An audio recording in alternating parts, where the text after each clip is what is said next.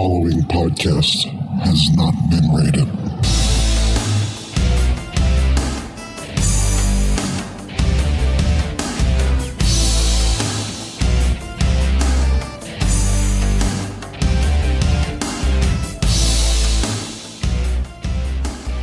You're listening to Fullbacks Are People Too, The Fact. And here's your host, CJ Newman.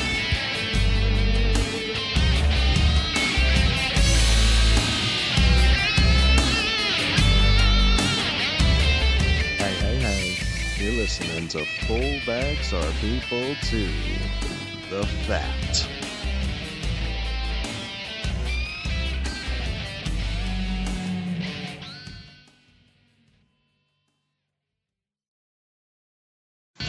It's that time of the year again, ladies and gentlemen. It's AFC Championship. It's NFC Championship. It is Championship Week. The AFC Championship is going to be hosted in Kansas City as the New England Patriots come to town to see if they can take down the number one seed. And then over in the NFC, the New Orleans Saints are hosting the LA Rams. I can't wait for either of these matchups. It should be very high-powered, should be very offensive. Defenses, come on into the field if you dare. So this week, ladies and gentlemen, we're going to talk a little bit about head coaching changes. We're going to be talking about some of the news that's going on in the NFL, talk a little bit about Antonio Brown. But we're going to do all that with my guest hosts this week. Returning is at The Real Forno, Tyler Forness. And then Bobby, the Recliner QB, is going to be coming back on the show with me at PFTPM Posse.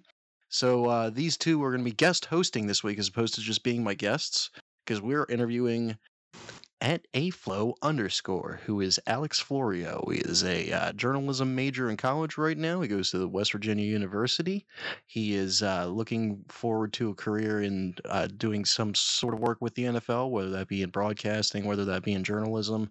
That's just his particular niche, because he is the son of Mike Florio of Pro Football Talk. So it's very nice to have a common celebrity come on the show and just shoot the shit with us. He's also a Minnesota Vikings fan. We're not going to hold that against him. But we're going to talk a little Minnesota Vikings. We're going to talk some college. We're going to talk some head coaching changes. We're going to talk everything in the NFL that's going on right now. So without further ado, I'd like to bring on to the show at AFlow_. And welcome back to the FAP, ladies and gentlemen. This week I have a very special guest with me. His name is Alex Florio. He is the son of the great Mike Florio. Alex, I'm bringing you on because you're one hell of a radio personality. I've heard you on the PFTPM podcast, and I got to ask you, man, how the hell are you today? I'm doing pretty well today, and I feel like I still am pretty shitty with the radio stuff right now, but I've only done it like 5 times. But you know, that thing will keep going. You've got the personality for it, I'm sure. I've got the face too. You've got the face for radio. I can definitely tell. We have a video going on right now. I'm kidding. You're fine. Not that I'm judging you or anything.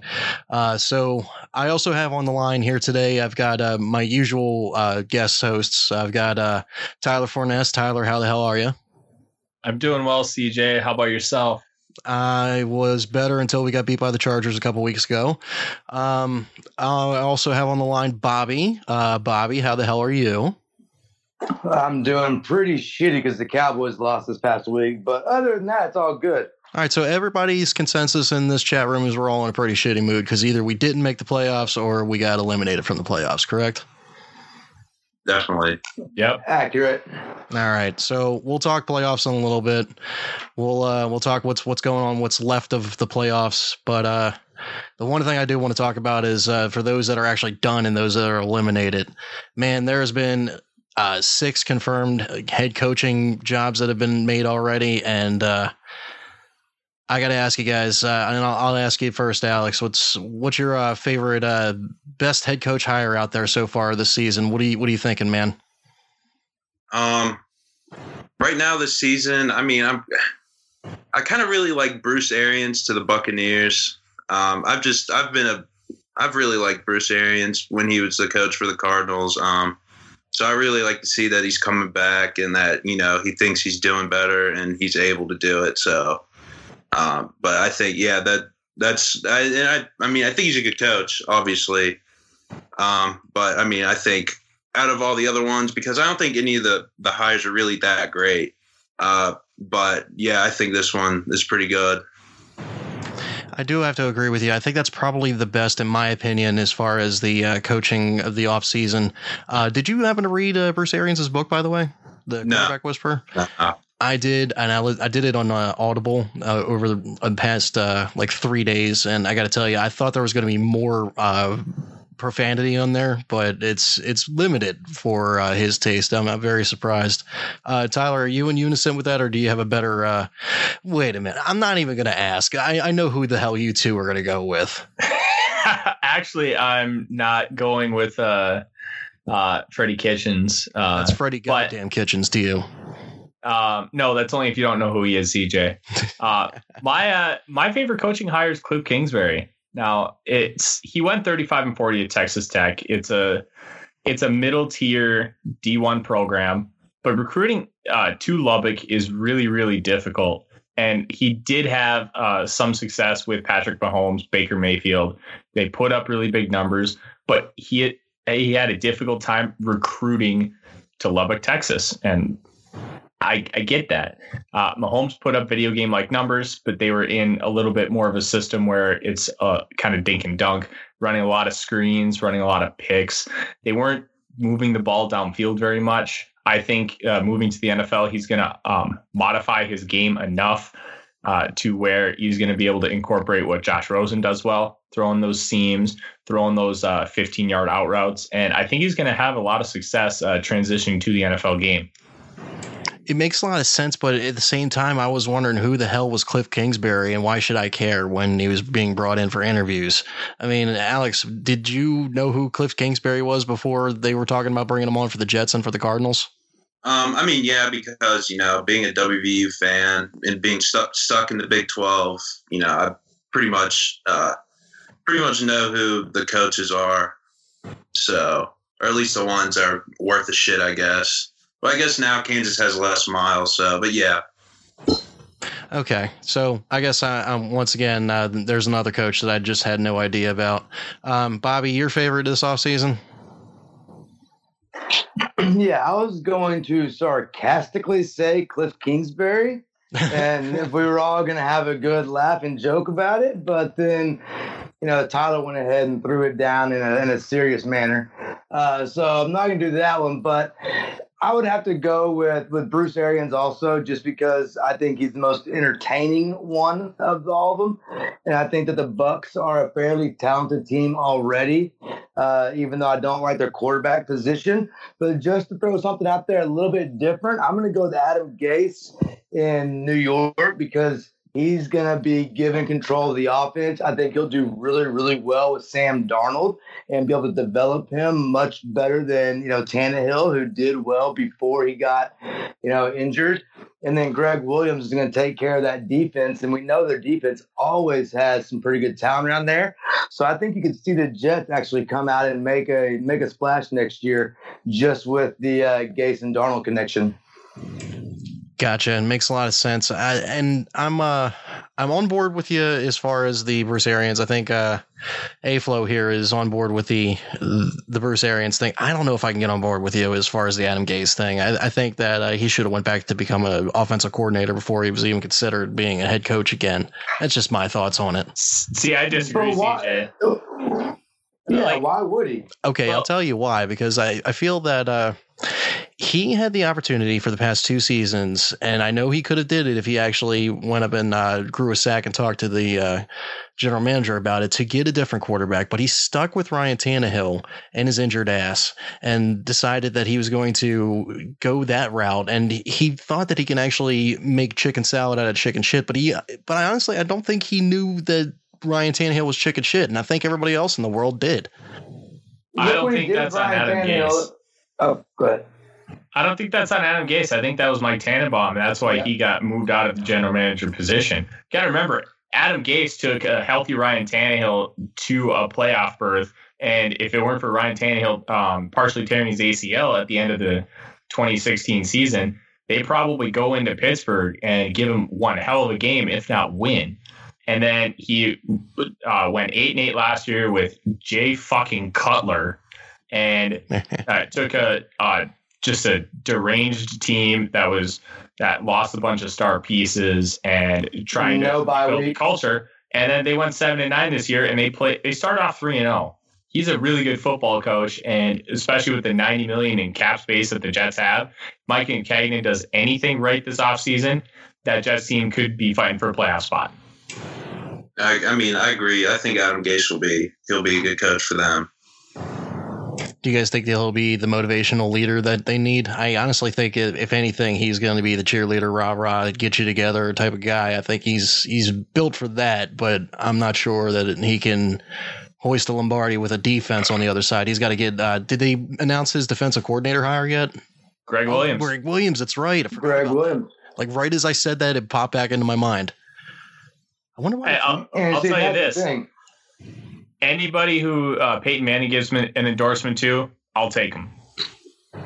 You know, that's a good point. But at the same time, I mean, I keep going back and I think about this. I mean, Mike talks about it on the show all the time, but when you're the offensive coordinator for Peyton goddamn Manning, you're really just watching television at that point. That guy was But no, at the same time, though, but we all know that, Peyton Manning is an anal, genius freak that is only going to take somebody else that can keep up with him, for starters. And secondly, Peyton Manning came out and endorsed him. Peyton Manning does not come out and endorse just anybody or anybody he's worked with in the past, unless you're Eli Manning, his brother, when he comes out and or nationwide game film. Yeah, nationwide. I mean, so he doesn't just come out and endorse anybody like that. And then, CJ, you said that he should have gone down but an offensive coordinator. Why? He had a chance to be a head coach again. Why would you take a demotion when you can take a lateral move to a better situation? I don't disagree with that at all. I'm just surprised that he was offered, to be honest with you. But if Cliff Kingsbury and the Zach Taylor and the guy that made Sean McVay's Frappuccino can get a head coaching job, then you can't really knock Adam Gase. That's pretty goddamn hilarious. All right, let's move on to the worst head coach hire. I mean, let's remember, Alex is our guest here, so we're going to ask him the questions. Tyler, why don't you go ahead and ask a question of Mr. Alex here? Yeah, Alex, I know that you and I are both Minnesota Viking fans, and let's be honest, we just dealt with one of the worst coaching hires in recent memory with JDF. Tell me, you're a West Virginia guy. How in the world did you become a Vikings fan and want to cheer for disappointment? Well, I think everybody knows, or they've known for years, that my dad's a Vikings fan. And growing up, when I was younger, it was kind of hard to get into football just because I was a little too impatient for it. But, by the time I hit middle school, I really got into it. That's also when I started playing. But when I was 13, that's when we had Brett Favre and Adrian Peterson and Sidney Rice and Percy Harvin. And that was that 2009, 2010 year was great when we went to the NFC Championship game. But that game was a heartbreaker, and that's always stuck with me. And that's just, I've always just felt drawn to them after that game, even though it ended in disappointment. Now, did you feel robbed when you found out a year or two later what exactly happened in that whole season, that whole year, that whole game, matter of fact? I think at that point I was really I just didn't understand it. But really, I don't have any hard feelings towards it. And my dad, he stuck up for Sean Payton. He was one of the few ones that really did that. So I really I'm kind of over it. I was upset when it happened. And then once all of the other things started to go down, I just really just didn't understand it. But it's all good. Now, you said that did you say you played football? Do you play football when you were in school? Yeah, I started playing when I was in middle school. What position did you play? Yeah, offensive line. Yeah, I played both sides on the line. I had to pretty much, I went to a really small school, and basically didn't come off the field. So, Oofa. So you were a guard or a tackle? I was a tackle, and I played D end and tackle, a little bit of linebacker, but I couldn't really. I just don't think my vision was good enough, so I just played on the D line. So I take it when you were on the D line, you were on a 4-3 defense since you were playing. Okay, all right, that makes a lot of sense. I can tell by your body build that you definitely would have been a good offensive lineman back in your days. Yeah, and I mean, I was pretty fast too, really. So Alex, you've been around football a lot. Obviously, you've been to a lot of games and things like that. So out of all your football memories, all your football moments and whatnot, what's been the greatest? What's been the most the thing you look back on like, oh man, that was badass, or that was the coolest thing, or that was the most awestruck? What's your one overriding memory that really kind of dominates it in football when you think about it? I mean, what I really think about that NFC Championship game with the Vikings and Saints. Like that really drew me in, but I wasn't there. But the year before was Super Bowl 43, and that was the year my dad signed with NBC. So we went to that game, and that was the first NFL game I went to, and that was an amazing game. And I always remember the Santonio Holmes catch, and that was like one of the first great things that I got to experience. So, and I was 12, and I was just that was one of the best plays at the time of football history. So yeah, that was. Yeah. So where were you at when that happened? Like, where were you at in the stadium? Like, what was the atmosphere? I mean, like, were you around? There was a lot of people freaking out. Were you in a box type thing with people freaking out? I mean, I'm sure people were freaking out. Yeah, people were freaking out, but back then it was like a few months before my dad signed with NBC, and we got tickets from the Rooneys because they told my dad if they went to the Super Bowl, they'd give us tickets. So they gave us peanut heaven seats. So we were at the very top, at the very top of the stadium. But yeah, people were freaking out. And it was, it really wasn't a bad, I didn't have a bad seating experience. But I remember, I wanted the Steelers to win, and I was pretty young. So I remember feeling really excited about that. And everyone else, it was a really crazy experience for that, and that was my first real one. Yeah. Okay. So Super Bowl, Rooney's gave you tickets, all this. All right, fuck this, guys. I'm done. I'm jealous as hell. I can't do this anymore.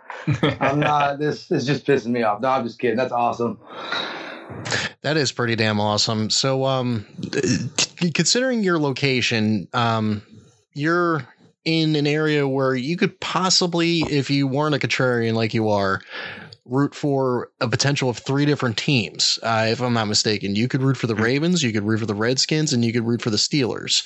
So what drew you away from that besides your dad's affliction for the Minnesota Vikings?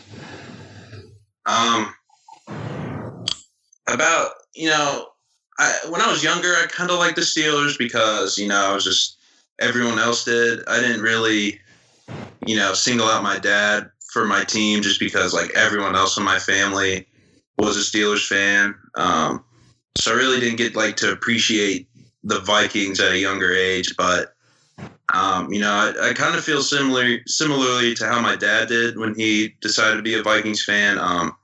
Where he grew up was more north of where we live.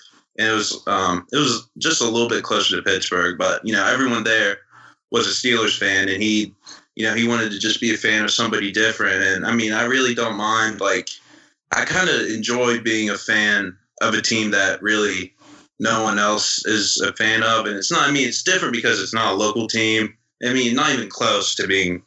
The Steelers aren't even really. I guess they're local. I mean, that really is the closest thing. 2 hours away, that's the closest team we have. But like, you know, there were a lot of things that started happening too with like Ben Roethlisberger, and I just decided that I just hated the Steelers, and I just didn't want to be a fan of that team. So is that when you said that, you know, the Ben Roethlisberger, so this would have been, you know, probably around the time when he was in the news a lot, that Sports Illustrated article came out that, you know, everybody talked about how he's like a really shitty tipper and all that. So that had a pretty big impact, a pretty big influence on your feelings toward him. Honestly, yeah, that pretty much impacted how I felt about the whole Steelers team. I was just like, you know, this is a terrible guy. Like, I don't want to be a fan of this team.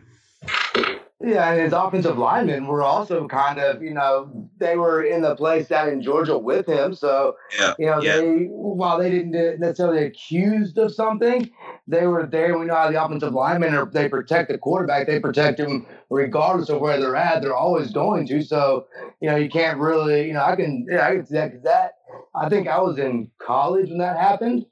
And it affected me a lot, where I've had a pretty strong dislike towards him since then, and not because he necessarily did something illegal, but just because I didn't agree with what he did. And I thought that he was, I guess, morally wrong or something. I just didn't like it, so I can see that. I agree. I mean, it was just like, it seemed like there were just so many things happening that just reflected his character. I remember the first one was when he got in a motorcycle wreck and he wasn't wearing a helmet. But I know in Pennsylvania, like, you don't have to wear a helmet. It's not the law there. But I just remember, like, why is this guy, like, so dumb? I mean, I was like 11 or 12. I was just like, you know, and then just the other things started happening. I was like, I don't want to, like, you know, I was honestly conflicted when I was younger because everybody was a Steelers fan, and then my dad was a huge Vikings fan. Like, I can't tell you how many baby pictures there are of me of him, and he's all in his Viking stuff, and he's got me wearing Viking shit. And when I look at old pictures of him too, he's pretty much always wearing Vikings gear. So like, I always had him he never really like tried to push me, but I was just always around it. So. Understood, and it makes a lot of sense. I grew up in a rather unique situation myself here, and I bear with me a minute. This is going to gear towards a question for you.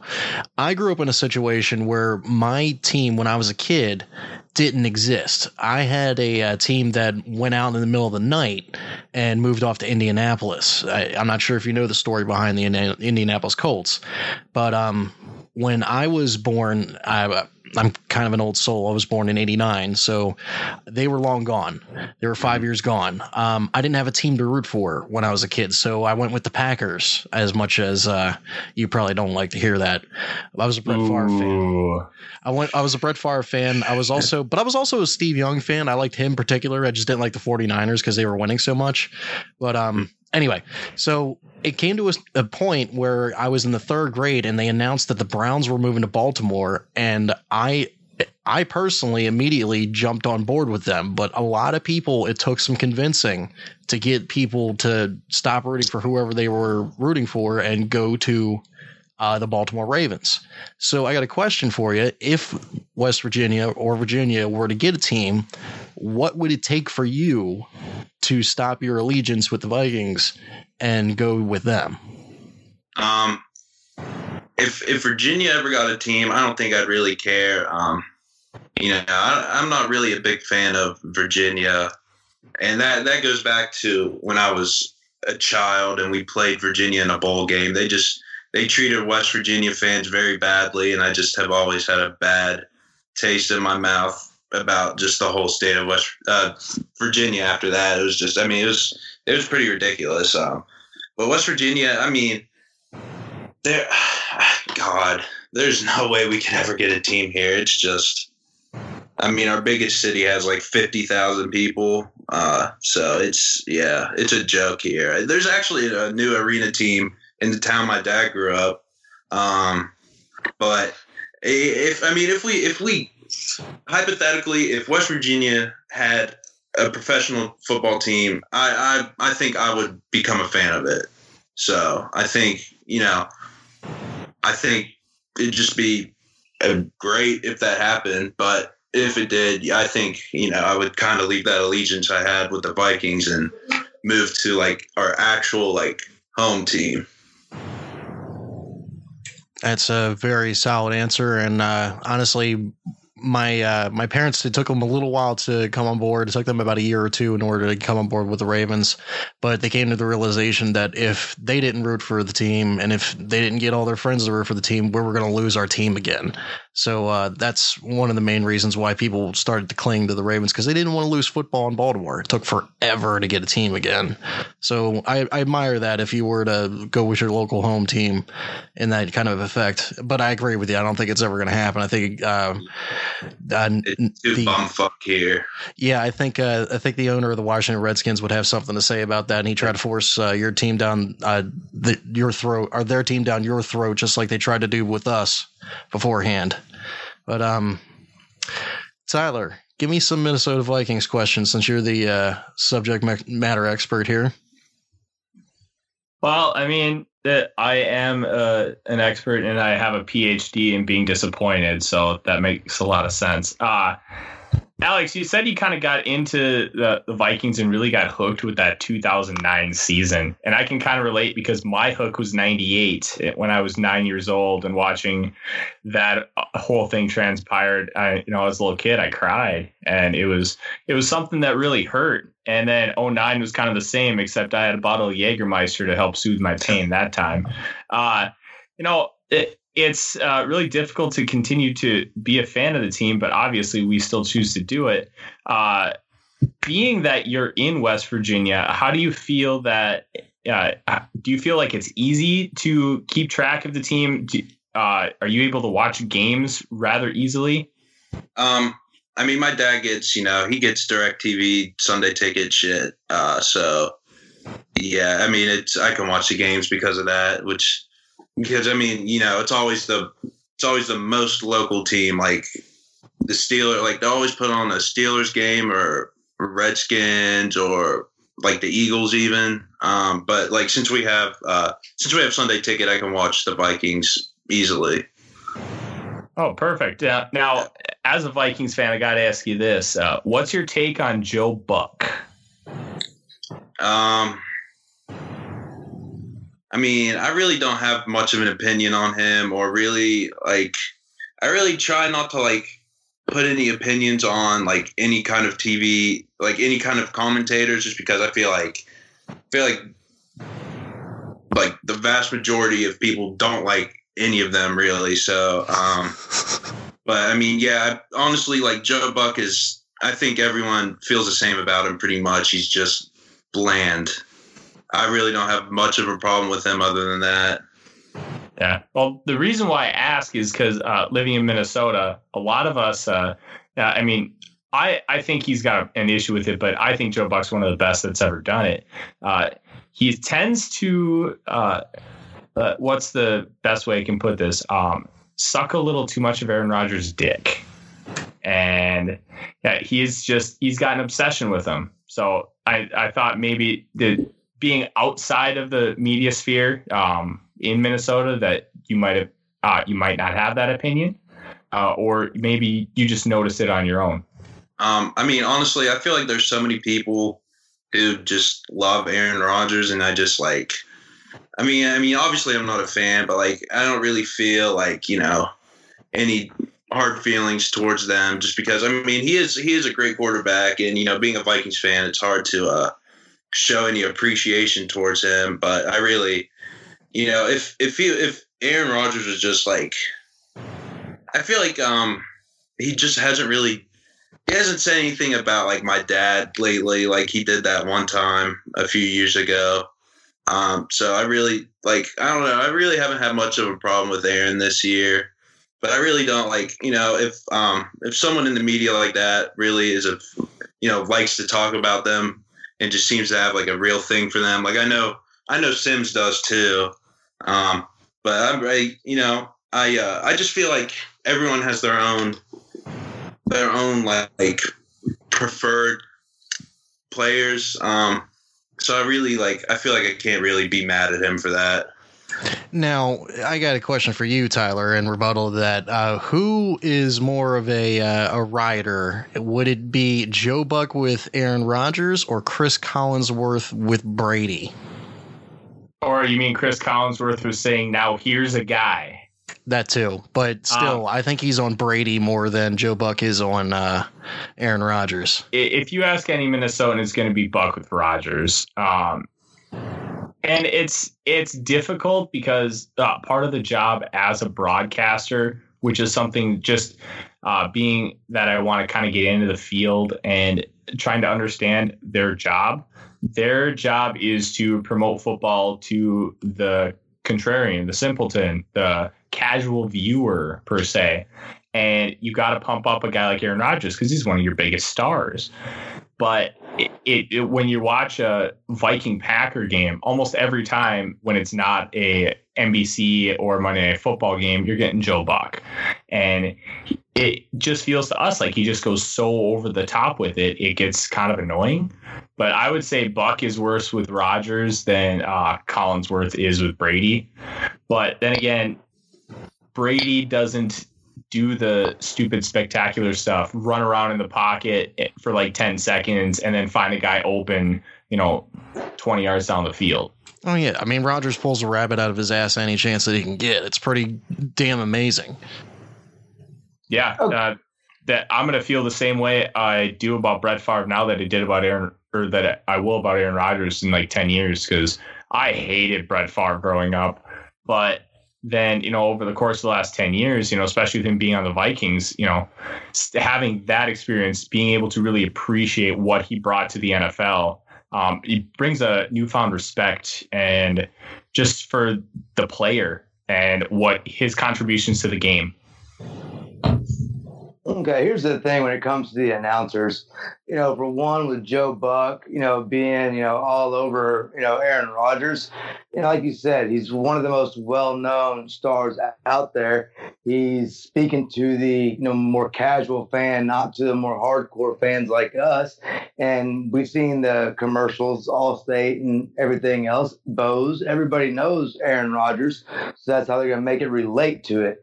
And then when it comes to the kind of favoritism, I'm going to use the example that I use all the time as, being a Cowboys fan with Troy Aikman.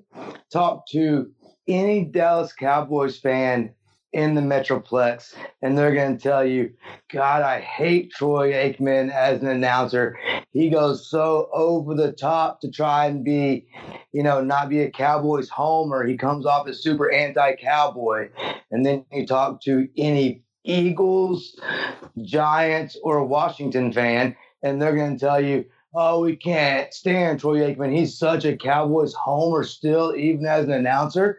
Every single fan base, because the hardcore fans know the teams typically better than the announcers do that see them a few times a year. So we all call them out for every little mistake that they make, every single slight or show of favoritism, and we're all hypersensitive to it. Yes, that is very, very true. I'm hypersensitive to a lot of these announcers nowadays, so I could definitely see where you're coming from on that. And I'm very hypersensitive to especially the prime timers that I get to see every week, every Thursday, every Sunday, and every Monday night. Some of these guys that escape during the day, Rich Gannon's, I don't really particularly listen to him very often unless he's actually doing commentary on the game. Brian Billick, some of these guys I just can't really pinpoint in a lineup as far as their voices are concerned. But those Monday night, Thursday night, Sunday nights, I definitely feel you on that. I know exactly what you're talking about. So, Alex, tell me one thing, man. I know you're in college right now, and we've talked about this offline a little bit, but what year are you in right now? Right now, I'm kind of behind because I went through like a transfer process, and a lot of the things didn't come through. Like when you transfer from college to college, not everything really transfers. And I was going from a private school to a public school, so shit like that doesn't really work. I should be if you're going like how it traditionally should go, I should be graduating this year, but I'm probably not going to for like another year. So, I mean, I'll be doing the 5th year shit, so I don't really care. I'd This is rather a not red be shirt done year right for now you. anyways. It's your red shirt year. Don't worry. Yeah, exactly.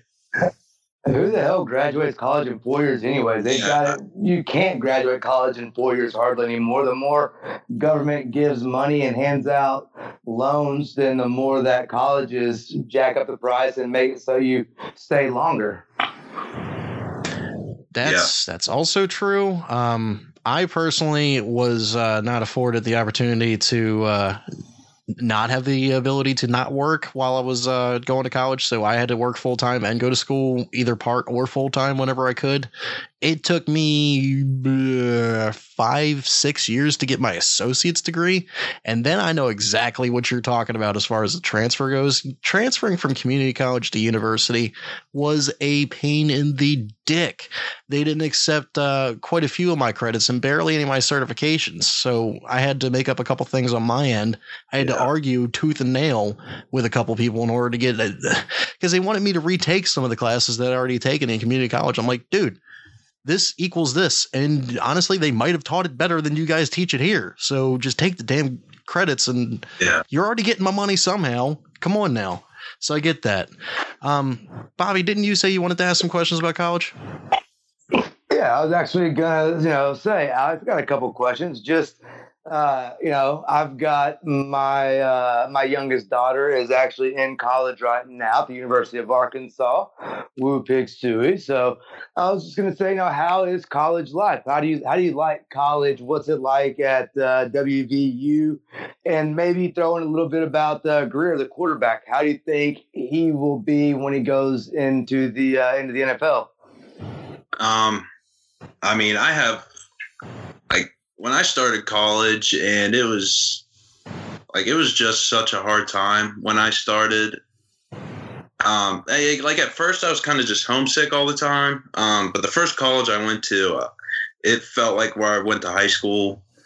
So really, I wanted to leave because of that. Like I wanted to go somewhere where I would have just more opportunities, and I just, being somewhere it felt like I've spent like my childhood at, that just didn't feel right to me, because, usually people from like bigger high schools and like to go to that school, but it just didn't feel right. And then when I started WVU, it was such a hard transition. And it really took me a while to get used to it. But just by the more I went through it and just the older I got, I just grew up a lot more and just got used to it.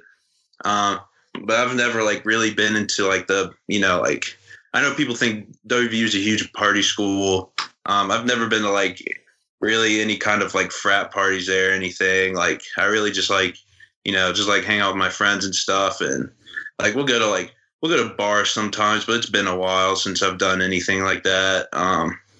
But I mean, it's really WVU's, it's honestly pretty hectic there, and because the campus is split up in two, and it's just it sucks that it's like that, because people tried anything they can to not have, they'll just try to have classes on one part of the campus because from it's just a pain in the ass. The hills there are ridiculous too. So that's why I play. It's just the hills here. That's how it is in Fayetteville too. So I got a follow-up question for you.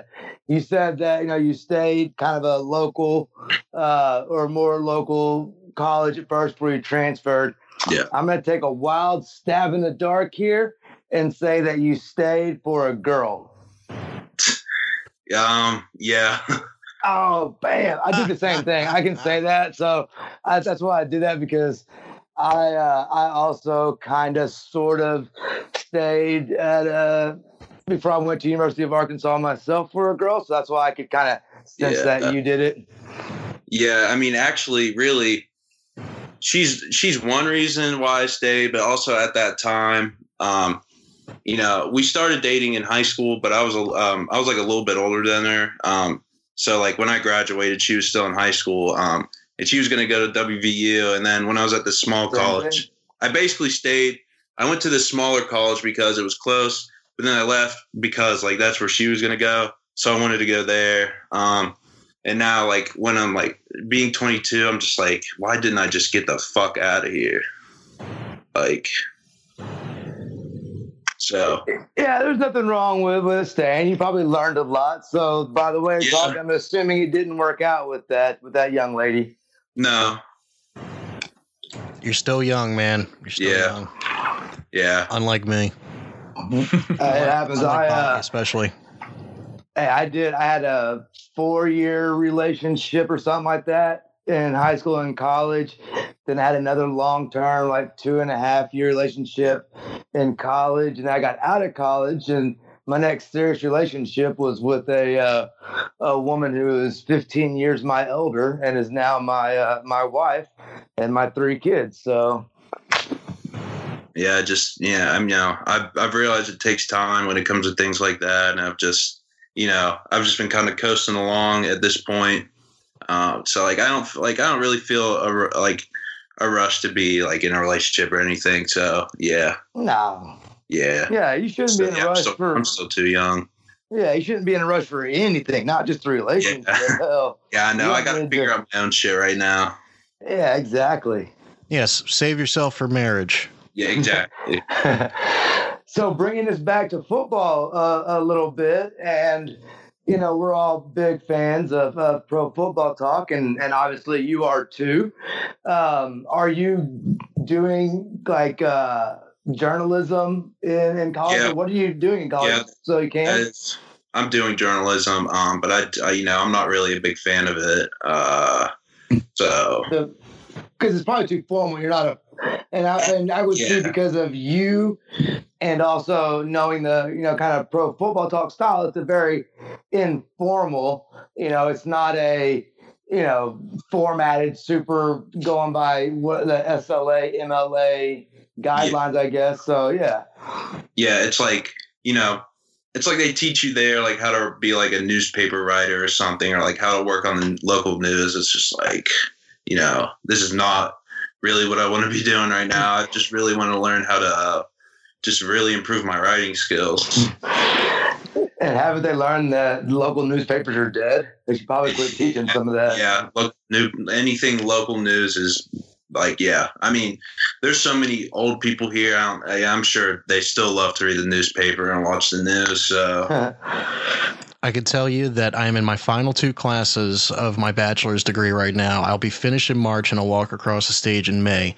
If I ever see MLA or APA format again, it'll be too soon.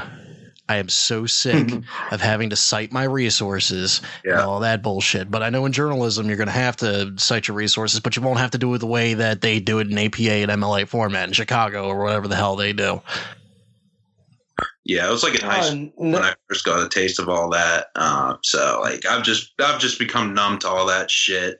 I've just become so used to it.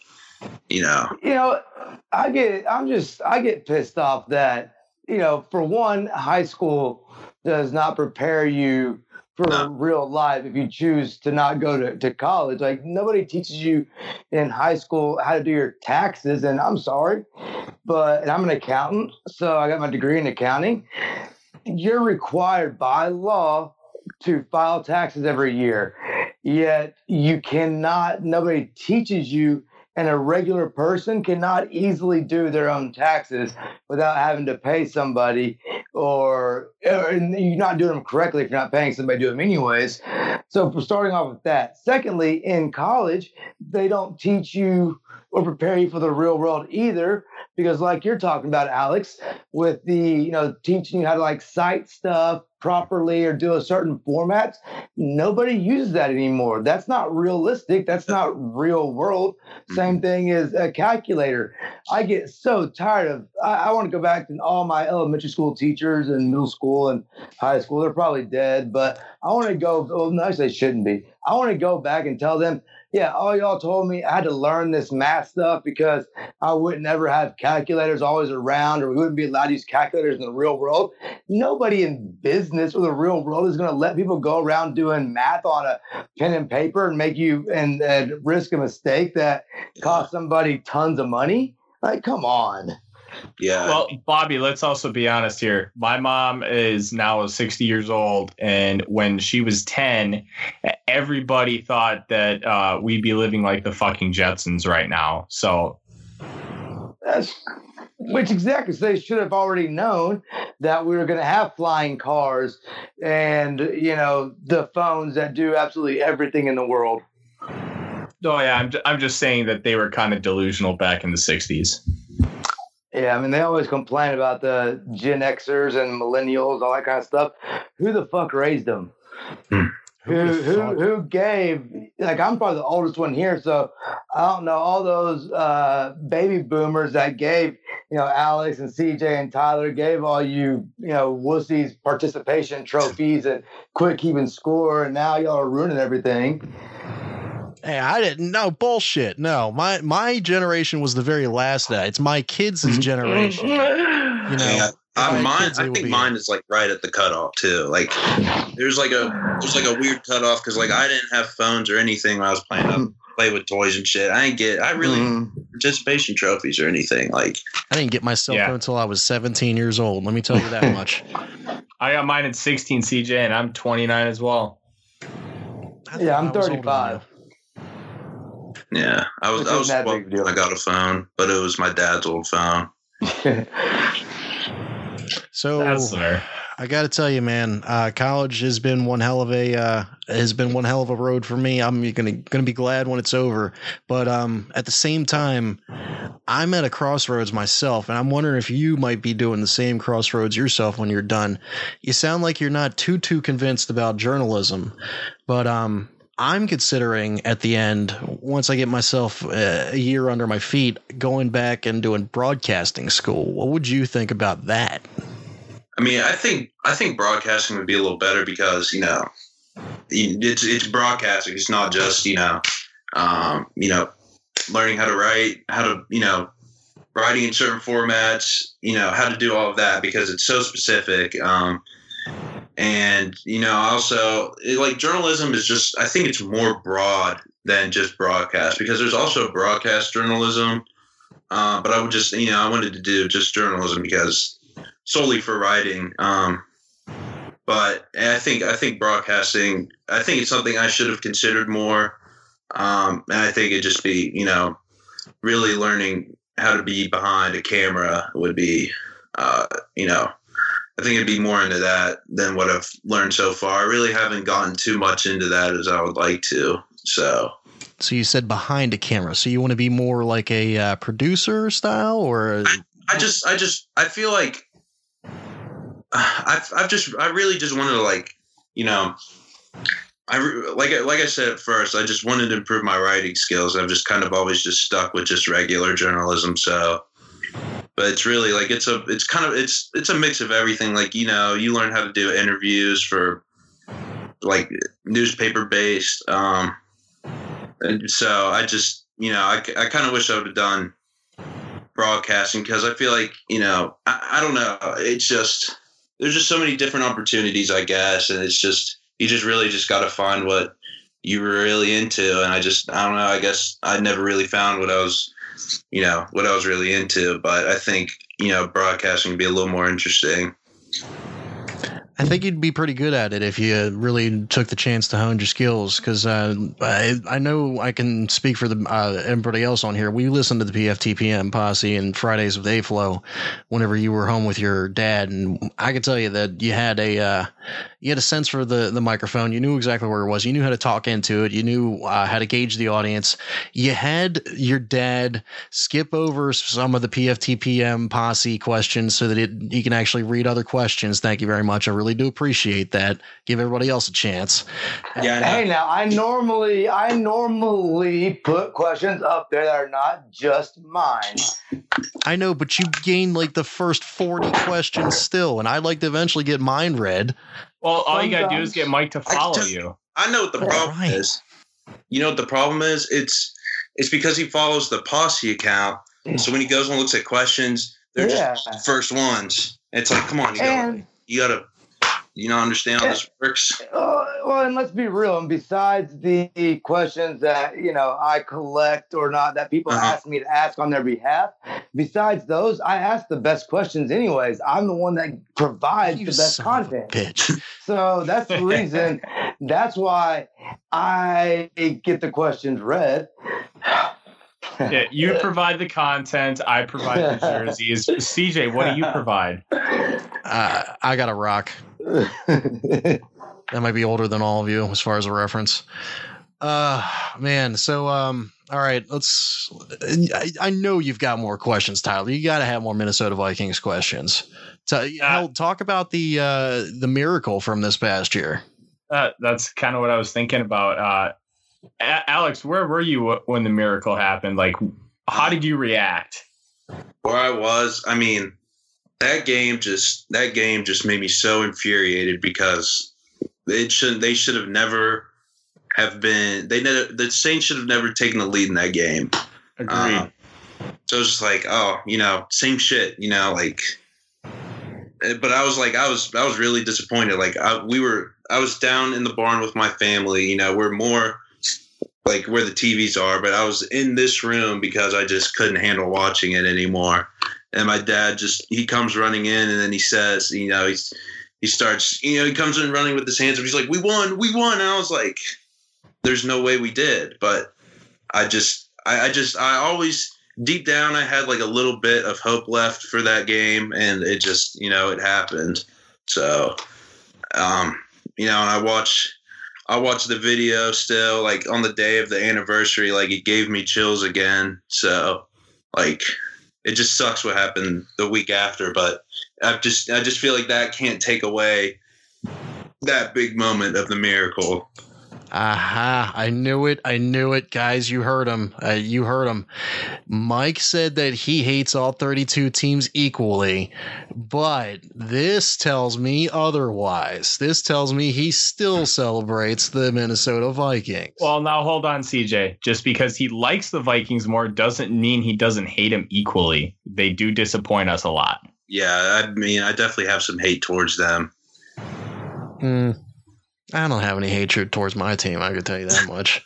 I'm just a homer, though. I love them. They haven't let you down like the Vikings have let us down. Did you watch the Chargers versus the? Yeah. Yeah, but were you actually expected to win? Yeah, I personally expected to win, and quite a few people did too. Yeah. Well, no, like 98, we were expected to steamroll through the playoffs and win the Super Bowl easy. Yeah. 09. It just week 3 happened, that Brett Favre to Greg Lewis touchdown in week 3 against the Niners. It felt like we were a team of destiny. We tore through Dallas in the divisional round, and then if it weren't for 5 turnovers, we would have beaten the Saints in New Orleans.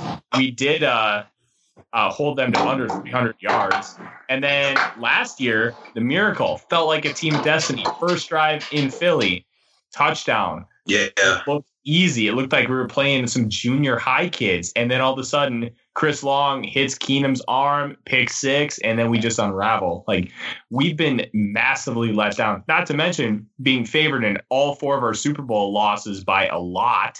And this fan base we're just tortured.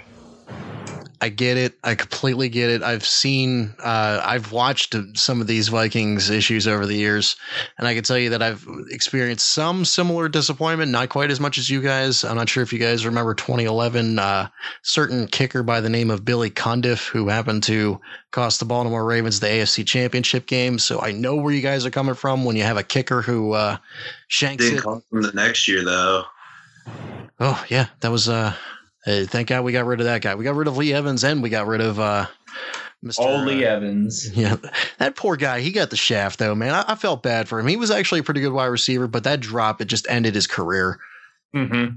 He wasn't bad. He was really good with Buffalo, and I felt bad for him. But he actually still lives around here, and he keeps a picture of that drop in his basement.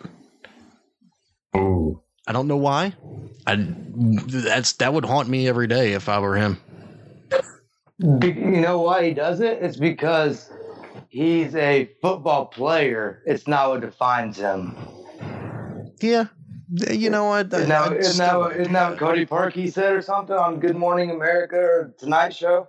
Cody Parkey's a moron. He should. If there's any time that I agree with your dad, Alex, it's Cody Parkey should not have gone on any show right afterwards. He should have avoided them. Okay. No. Okay. Hear me out on this because I disagree. I think that number one, he's a kicker, and what do we hear constantly? Oh, kickers aren't real football players. Kickers aren't actually a part of the team.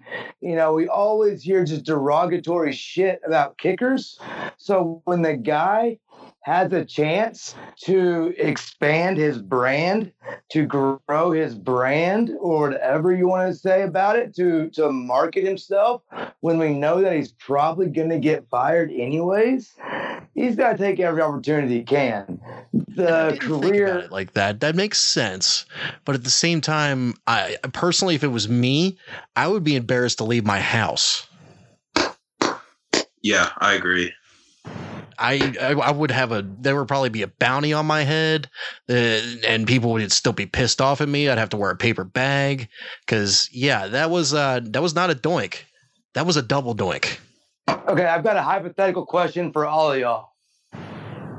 So let's say, for Alex and for Tyler, y'all are the kicker for the Green Bay Packers in the Super Bowl. You've got a chance to, I know this could actually happen, but let's pretend it could. You had a chance to beat your Vikings and give the Packers a title, and you're the kicker. CJ, you are the kicker for the Freddie Kitchen coached Browns against the Ravens in the Super Bowl. And you've got a chance to make a field goal to win the Super Bowl. But at the same time, y'all do this, your teams are going to lose the Super Bowl. And we all know how hard it is, the likelihood of getting back again. Would y'all purposely shank that kick? Or would you go ahead and make it and win? Who wants to go first? I'm not going to miss. Oh, I'm not missing either. Yeah. Look, I love my Vikings, but if I have the opportunity to win a Super Bowl, I'm not shanking a kick. Okay, I have a question, and this is very serious. What is the status of my contract? What year am I in? Am I close to free agency? Why does that have anything to do with it? I'm not done yet. It does. It actually has everything to do with it, and that's a very, very good question, CJ. But in my scenario, you are set for life. You're a former franchise quarterback who tore up his arm a la Andrew Luck style. Jimmy Garoppolo, he didn't need tore his knee up, but tore up your shoulder, didn't come back from it, but you had an amazing Pat McAfee style leg. Okay. So you're able to also go and start kicking. All I'm going to say is, who signs my paycheck at the end of the day? You don't need your paycheck because you're retiring after this game. No, you're done anyways. That's not true, man. And also, it comes down to loyalty at that point. I want people to remember me and to idolize me. And I don't want them to be pissed. I don't want to have to go through Cleveland and for the obvious reasons, like I do now. But I don't want them to have to point at me and say, you're the reason why, and then be on the media the next day. And then, no, I don't want that embarrassment. You're set for life. You're going to be owner of an NFL franchise, so money is no issue whatsoever. So you would rather hold on, wait. Okay. You would rather go down in infamy and history, idolized by the Cleveland Browns, the Freddie Kitchen coach Cleveland Browns, than go down in history and infamy for winning the game for your Baltimore Ravens instead? Because as soon as the game's over with, you go out there and say, hey, Ravens fans, I did this on purpose. Yeah, idolize me. Take me to the parade because you wouldn't win the Super Bowl without me. So No, Yeah, I could not do that. No? First off, this is third level in hell bullshit you're putting me through right now. I don't appreciate Just this. Open your minds. Open your minds. I honestly would, if I had the possibility and it was within my field goal range, I would make the kick so I can get that Super Bowl ring. And then, because you got to think about the alternative as well. You could either be loved by all of Cleveland, or you could be thought of as the guy who gave up on his team throughout the whole nation. I don't care. I'd be loved in Dallas. Who gives a shit? Then they'd be like, oh, wow. And then Dallas would be considered the team that is the next Kickgate or something like that. They put somebody in disguise on the other team, and then there would be an investigation, and then they'd lose their draft pick. Roger Goodell would come down and fine everybody and suspend the whole team. And I don't think that would be a smart idea. You don't know Cowboys fans. They wouldn't care as long as we won a title. They might strip the title. Nah, they wouldn't do that. I don't think so. The NFL's not going to strip a title. If they didn't strip the Patriots because of Deflategate or the fact that they quote unquote spied on the Rams practices, Bounty Gate, all this stuff. If they didn't strip a title for any of that, unless the game was legitimately fixed, I don't think they're ever stripping a title. I don't think they are either. This isn't the NCAA when they can just take stuff away for recruiting violations and players accepting impermissible benefits. Gonna have to agree with that. So, question for you, Alex, if you don't mind. Prior to him being named the offensive coordinator for the Cleveland Browns and now head coach, do you know who the hell Freddie Kitchens was at the time when they did the promotion? I mean, not at all. Thank you. CJ, we knew who he was when he was named the offensive coordinator. Then we learned about him. You didn't know who he was weeks after he got the job. It was a week after he got the job. That's bullshit. It was like closer to a month. No, bullshit. And even still, how am I going to freaking remember that name? That's BS. And it's obvious that Alex just has horrible taste in men, because if he had any kind of a crush on Baker Mayfield, then he would have known who Freddie Kitchens was. Jesus Christ. I guess I do. Yeah, you know what? I'm with you, Alex. I understand. We apparently have horrible taste in men. That's just what our man crushes are not there on Mondays. Yeah. See, I got a big man crush on Baker Mayfield, but I want to ask you, Alex, what's your take on Will Grier? I think Will Grier is probably the most overrated quarterback we've ever had. Hot take. Really? Yeah. Okay. See, I'm a huge Florida Gator fan, and the stuff he did his redshirt freshman year when he was still at Florida, like, he was... What did he do? Someone tell me. I don't know this. Grier? It's different. Grier did a really good job before he got suspended because of the quote-unquote PEDs, which he claims was just from a supplement he got at GNC, which is what they all claim. Whether it's valid or not is a whole different story. But after Tebow, we've had a long string of quarterbacks that were like 5-star recruits that just plain old sucked. And Grier seemed like he was that guy. Then he got suspended, and then he left school and went to West Virginia. And I've been a really big fan of his since he was being recruited. And I'm really shocked to hear that you think he's so overrated. I mean, just people see, we had a quarterback 2 years ago that everybody despised for whatever reason. And like, he wasn't very skilled, but he worked really hard. And I mean, we won 10 games that year, which is really good for West Virginia. And just people just hated him. It's like I don't understand why people hated him. And he was really passionate for the team. I don't think Will Grier had that same passion. I mean, I think he's a talented quarterback, but I don't think everyone just praises him in West Virginia. It's just like, what's he really done? Like, he beat Texas, and that game was amazing, but I don't know.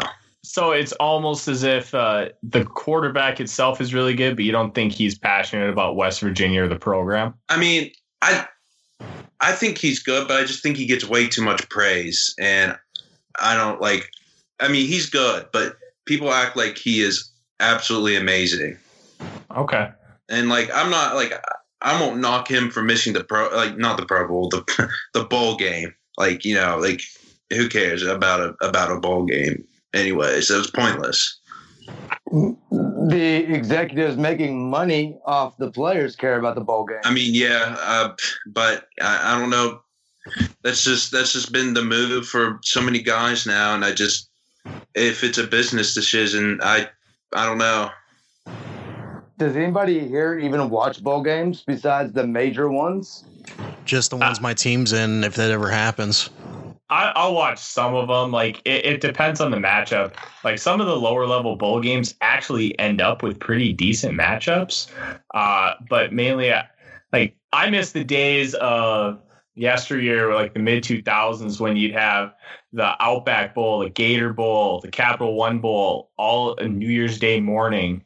And then the Cotton Bowl was in there too. Then you got to finish off with the Rose Bowl, and then it was usually the Sugar Bowl at night.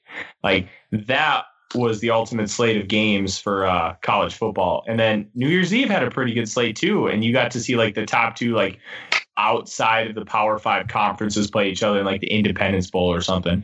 Like that's when college football was fun. Now it just feels like a real cash grab because you have 5 and 7 teams that make bowl games.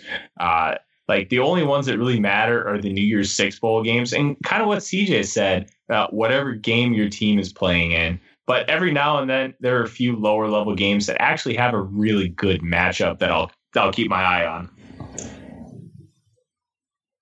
Bowl games suck, unless they're the playoff games. Yeah, I'm with you for the most part. They pretty much suck now. I can watch football as it is because of the length of games and the pace of games and the fact that there's so much even disparity between teams and it seems conferences. And I know these high scoring games are fun or whatever, but 63, 54 every single week in a 6-hour game is not fun.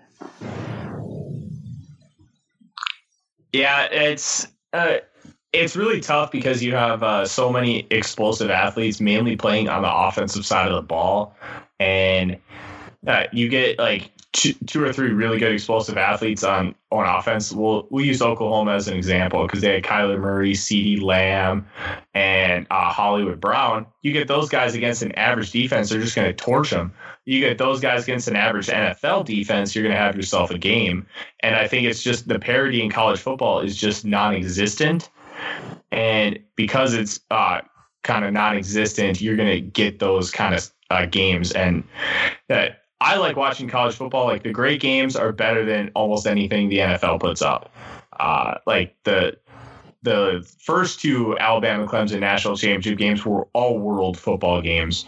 Now it's tough. If you get a great college football game, it's awesome, but the parity is just not there. And that's why you see these high scores just constantly.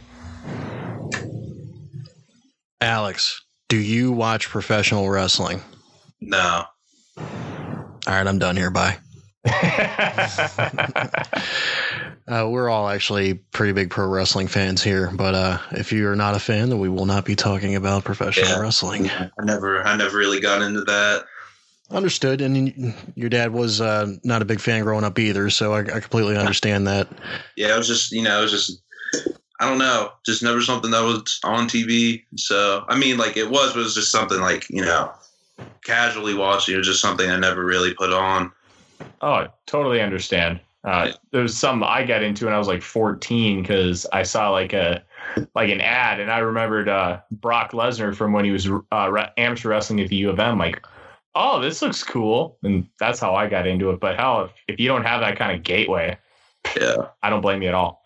Yep, I just remember watching it when I was a kid. My friends really into it either, so. All right, well, Alex, I don't want to really take up too much more of your time, but I do want to get your opinion on one more thing. A lot of turmoil has been going on in the Pittsburgh Steelers lately. I'm sure you've been hearing about it. Antonio Brown has got his own saga going on in Pittsburgh, and I wanted to get your thoughts on that. What do you think is going on? What do you think is going on backstage behind the curtain? And where do you think he ends up next year if he gets traded at all?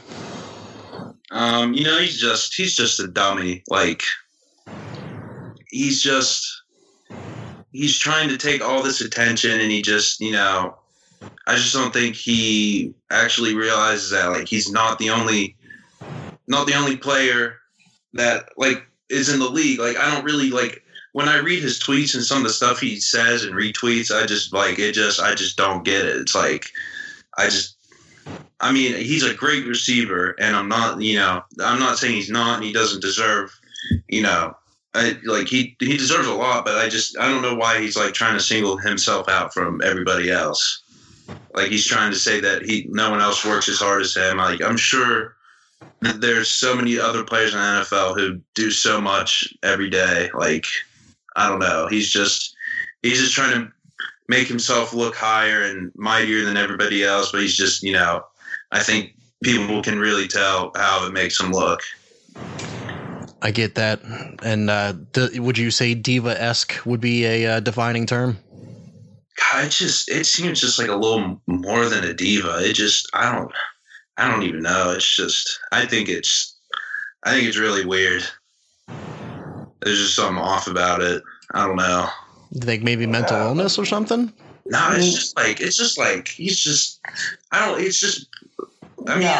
it's a diva because he's just displaying very strong selfishness. So I guess, I just think he's being over the top selfish. Narcissistic to a point, correct? Yeah. Okay. Yeah, that's actually No. Hear me out. Okay. How about this? Okay. How about put on your stoner hat a little bit here. Open your mind up. We all know Easy that for you players. Yeah. We all know that the players have no power, really no real leverage, except for a few of the stars who can truly, no matter what, they're going to keep getting chances. I think that Antonio Brown has, finally just had enough of it in Pittsburgh for whatever reason, coupled with the fact that his contract is only paying him $13 million, I believe, over the next 2 or 3 years. So way underpaid for what Antonio Brown believes he should be paid. So he knows that he has the star power. He has the leverage, quote unquote, to be able to cause a stir, cause a disruption, and force his way out, a la T.O. back in the day. And he's doing that, and he's pulling his power move. I think he's a diva, asshole, whatever, but I also think he's pulling this power move selfishly for himself, and, I'm fine with it. Yeah, I think he should get the money he deserves. I think he should get paid. But I don't think he should really be, like, calling people out, especially people that aren't even a part of that organization anymore. Like, I agree with you there, yeah. I just thought, like, how are you going to do that to those guys? Like, there's no way they're part of the problem because they haven't been on any part of the team for years. See, the one thing that really intrigues me about this whole thing is it's not about money because he just got paid. And it almost feels like he thinks Juju is kind of taking his spotlight because of how Juju had almost a better year. He was voted team MVP over him. And I think AB is starting to get into that diva-ish role like a T.O. where he wants to be the guy. He wants to be the center of attention. And the fact that somebody's coming in and stealing his thunder almost, I think is too big of an issue for him. And it doesn't help that you've got a guy like Ben Roethlisberger at quarterback who's got an ego the size of the state of Texas.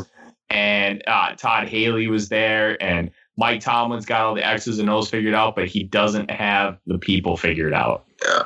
Yeah. I think there are just a lot of clashing personalities in the league. So, come on, Tyler. Our state's big. Texas is big, but Texas is not nearly the size of Big Ben's ego. Touche. It could possibly eclipse that entire state. Maybe start going over to New Mexico. Yeah. You guys, you two got time for one more question each. Do you want to ask Alex here a question before I let him go? I got one for you, man. Obviously, you've been a Vikings fan for a while. Who are your top 5 favorite Vikings? I've always really liked Jared Allen. Great pick. Yeah, I think he might be my favorite. He's just such a character, and he performed, and I just loved how he was. I really like John Randall too, because he reminded me, I feel like him and Jared Allen were, I think they have a lot of personality wise, and he was, I think he's inspirational being undrafted and, just playing how he did. And I loved his attitude.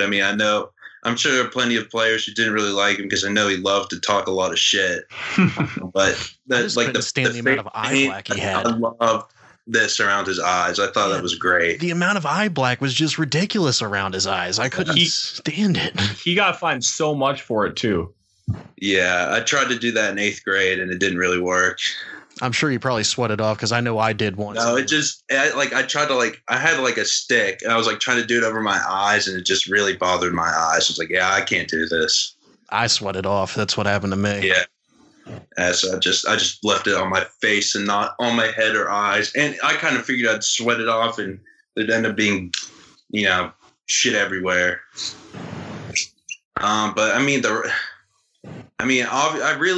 Obviously Christian Ponder. Go ahead. I was just thinking about him today. I really liked Brett Favre when he played for the Vikings. And like I said, that year was just really my first real football year. That was the first year I played. And then just the Vikings were really just amazing that year. And I really liked Brett Favre. I really like Minnesota Brett Favre a lot. I really like Adrian Peterson. I know there's just hoping he'd say that. Everyone knows any kind of, the deal with him. But when he was playing, he was just ridiculous. And I really liked running backs when I first got into football. That was my favorite position. I always wanted to be a running back. So I really liked him. He sent my dad a jersey. It was from a preseason game, but he interviewed him and he sent him a jersey, and it was around the time of my birthday. He wrote on it for me. It's hard. It's really hard for me not to like him because I have a jersey of his. And then before my first playoff football game when I was a senior, he sent a video to his agent. His agent sent to my dad. It was just he said, "Good luck, Alex," and it was just it was a personal video, so I was just I know there are a lot of things that surround him, but I just have a few special things from him. So I've always had a lot of respect for AD. I know everybody calls him AP, but if you know him, he actually goes by AD for all day, baby. Yep. Yes, and but I've always had massive respect for him, and that shit that surrounded him with his kid. Number one, if you knew where he was born or where he was raised in Texas and stuff like that. When I was a kid, I'm 35. And when I was a kid, my best friend's grandma actually, if she heard us cussing, would literally wash our mouth out with soap. Not, no bullshit. And also when we got caught beating up his little brother, whatever else, we had to go outside and cut our own switch.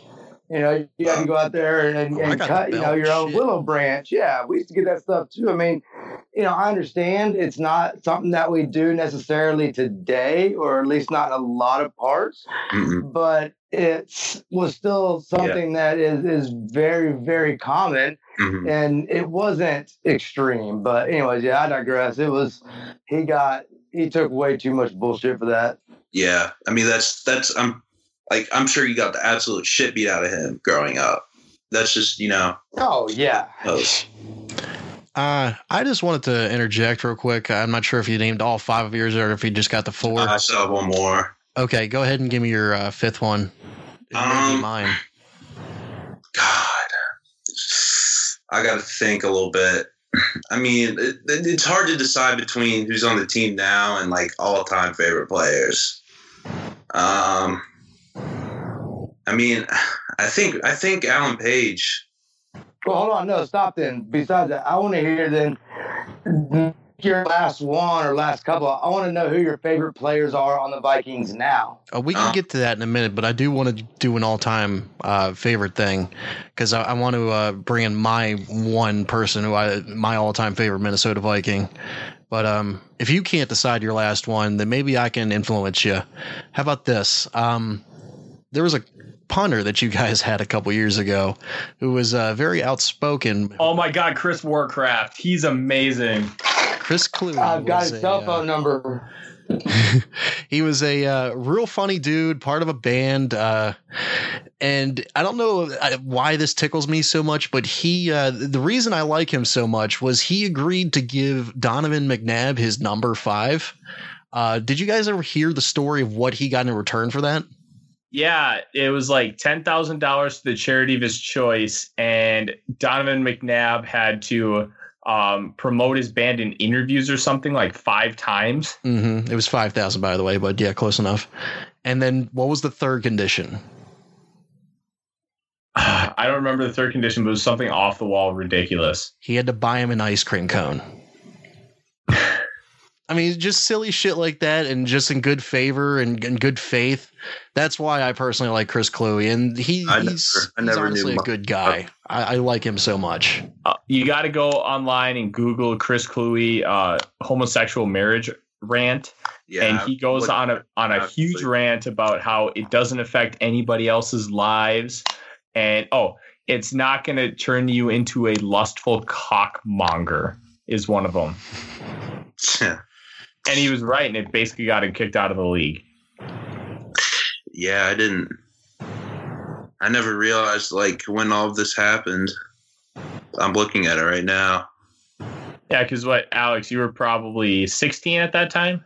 Yeah, probably like 15. It seems like 15, 16. It just seems like, something I just didn't really pay attention to. But yeah, he was very outspoken.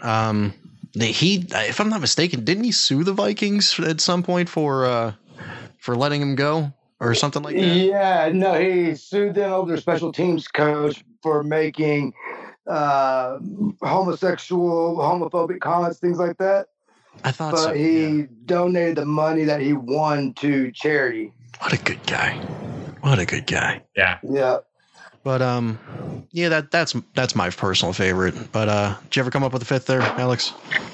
I think Alan Page, honestly. Okay. He's just a classic, and he's a D tackle. In that 88, I love that he wore 88 as a defensive lineman. Like, I wish he could still do that. Yeah, we have an 88 as a running back right now, by the way, and you typically don't see that. So I don't know how surprised to let him keep that. Right, it's one of those grandfathered in kind of things. He wore it as a receiver. They made him a running back. They let him keep it.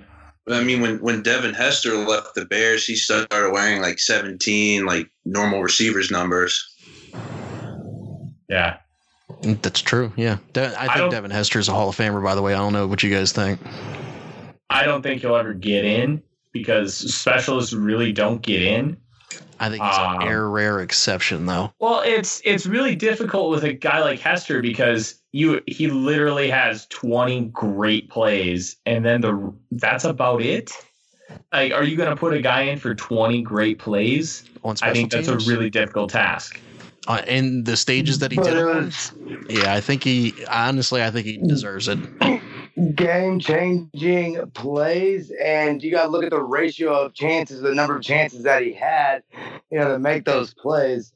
I believe that every single position should have chance or the equal opportunity to get into the Hall of Fame, including the Cowboys LP Ladisor, the long snapper who's never had a bad snap in his career.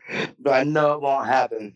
But I think punters, kickers, they should all get equal chances to get in. I agree 100%.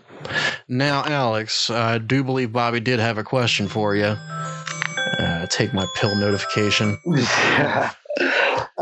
I did, I think I've forgotten it. So it's your current modern day. Oh yeah, I was gonna ask. Well, he already kind of answered that. I was gonna ask if you had any current oven. You kind of answered that because you said you're just kind of just chilling and just nothing. Yeah, I really if I was thinking of a current Vikings player that I'm like.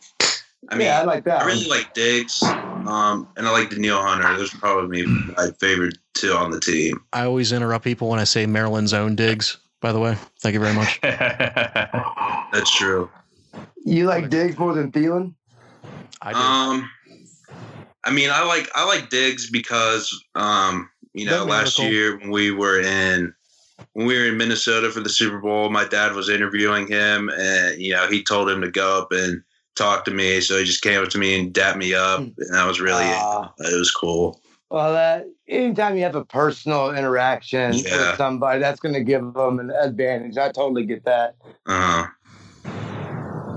I think Danielle Hunter deserves more respect, but I'm a fan of him. He deserved to have his name pronounced right by Chris Sims. Yeah. Stop Chris calling the guy Sims barely Danielle. knows how to speak English. Let's take it one step at a time. Yeah, stop calling the poor fucker Danielle. Well, it's hard. It spells Danielle. I remember when he got drafted, I'm like, why are we drafting a guy named Danielle?